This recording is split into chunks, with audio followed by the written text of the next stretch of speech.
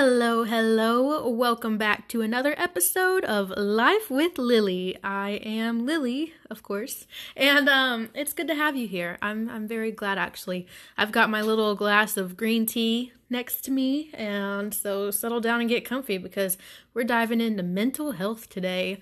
I wanted to talk about coronavirus, but I know we're all sick about hearing of that right now, so I kind of want to talk about something that, people are being cooped up and have mental health issues, and so I figured I'd just talk about mine.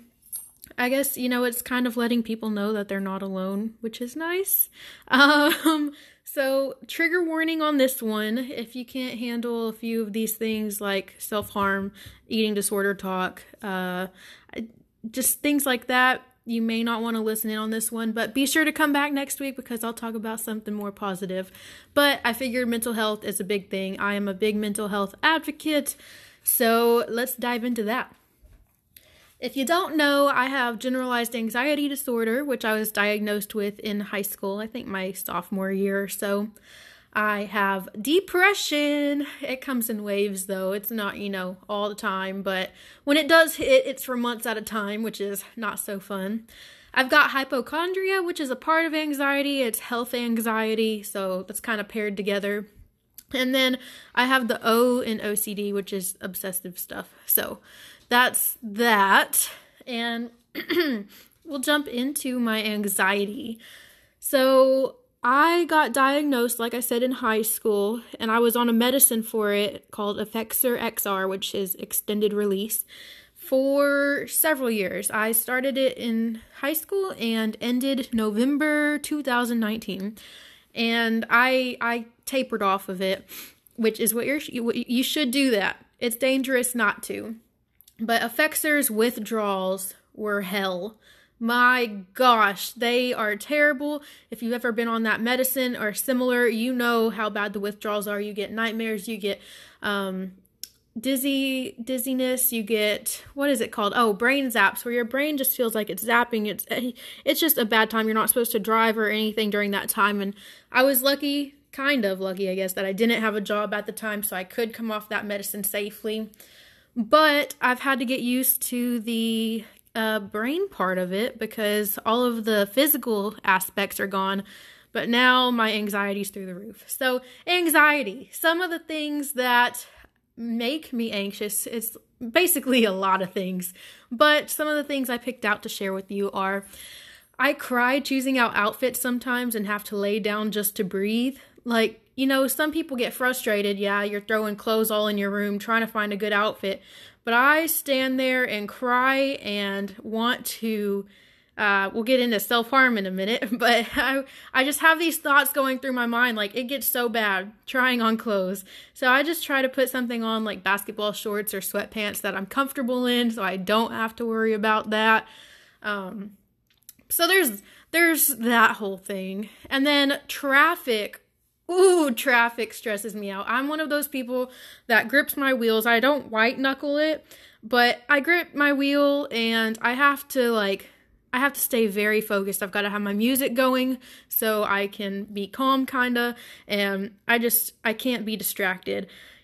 Traffic stresses me out so much that I go back roads even if it takes a bit longer because I don't feel comfortable driving in traffic. Now, I have driven in Houston traffic, Atlanta, Georgia traffic, so I'm able to do it. I just rather not because then I have this whole thing.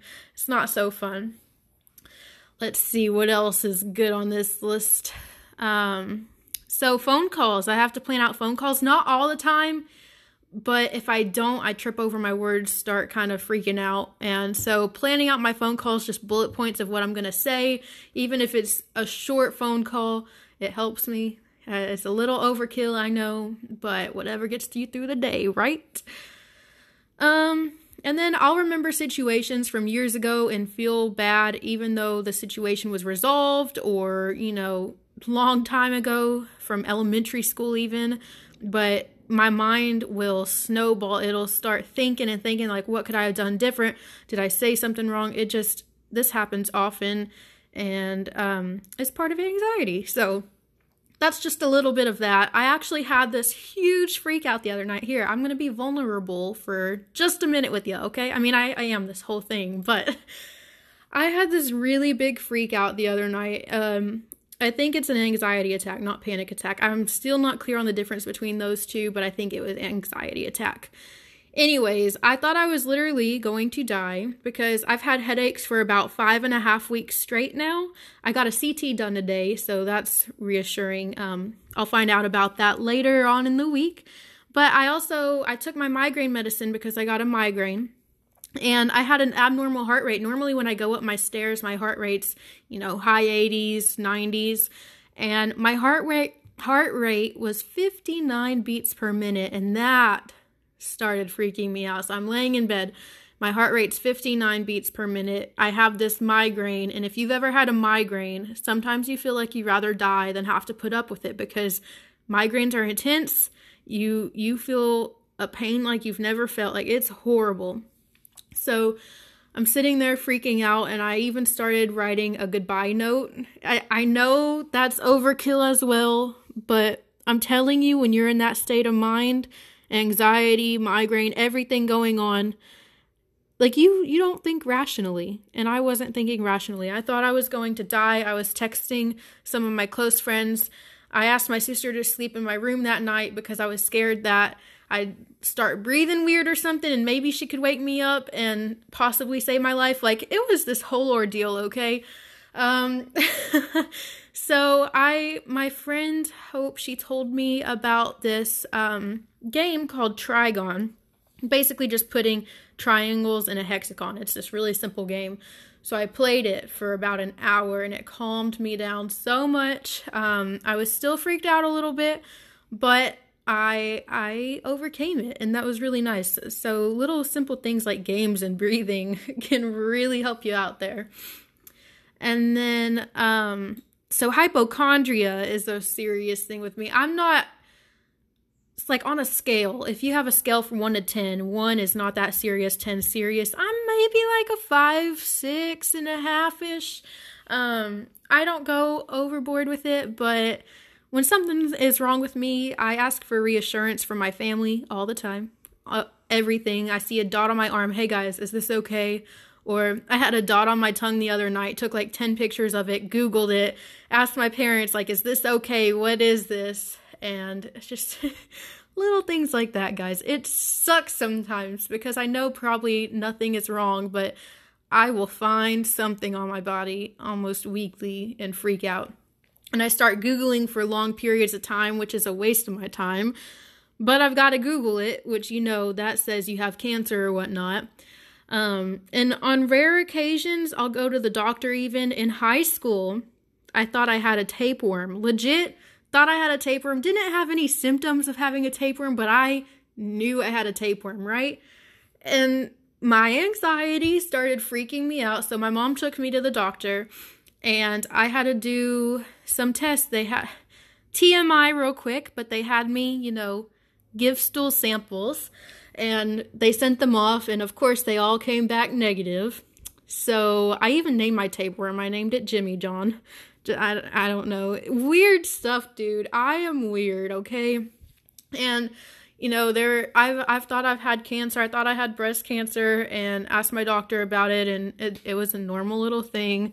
So maybe something will be wrong one day and I'll be like, I caught it. Like, I knew something was wrong, but yeah, nothing's been wrong yet.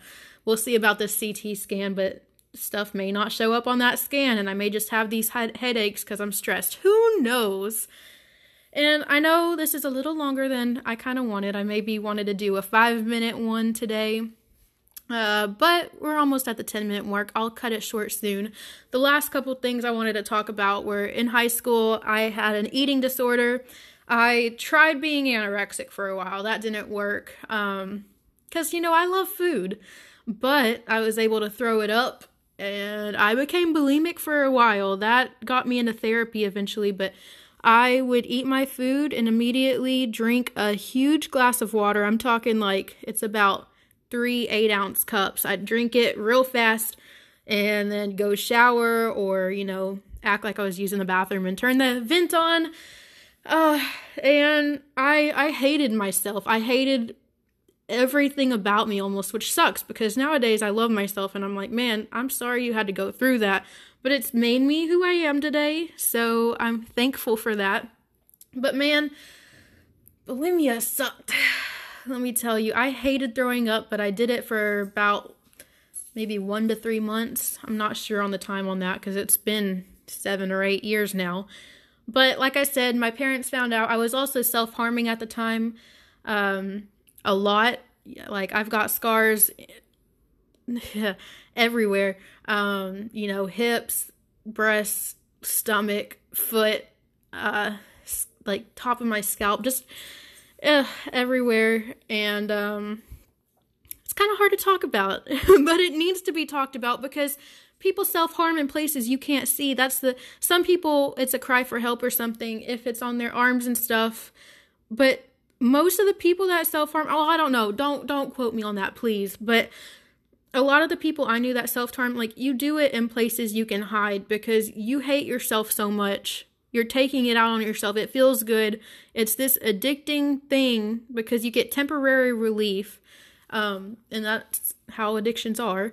So, long story short, I was fed up with how I was living, and I talked to my parents. I wrote them a note, and I put it on their bed because I'm not good with confrontation, and this was a big thing, to tell your parents, but I knew I needed help. So I reached out to them, wrote them a note. They got me into counseling, and I mean, it's been a rocky road since then. Healing is not linear whatsoever, but therapy helped me a lot. It helped me get some coping mechanisms, which are very important. I'll try to make another, podcast on that one day.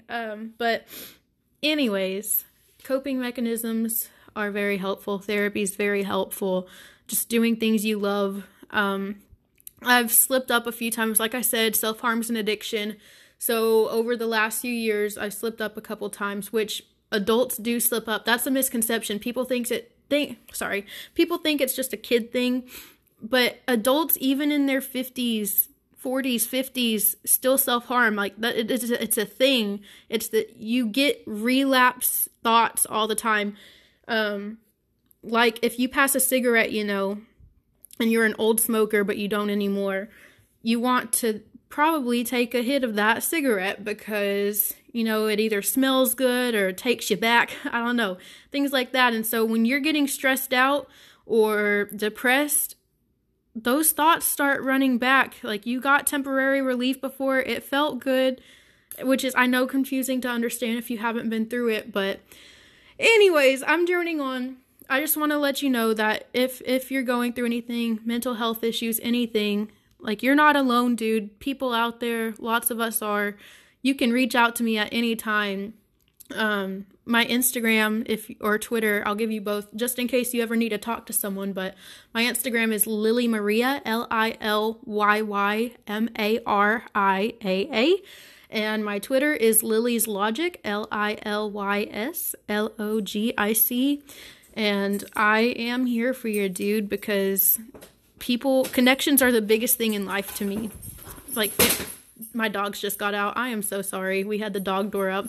Anyways, I am here for you. Please do not struggle alone. I know it's hard to reach out, and I try to reach out to as many people as I can, but I know I'm probably missing a few of you, and so please, please, please talk to me if you need it.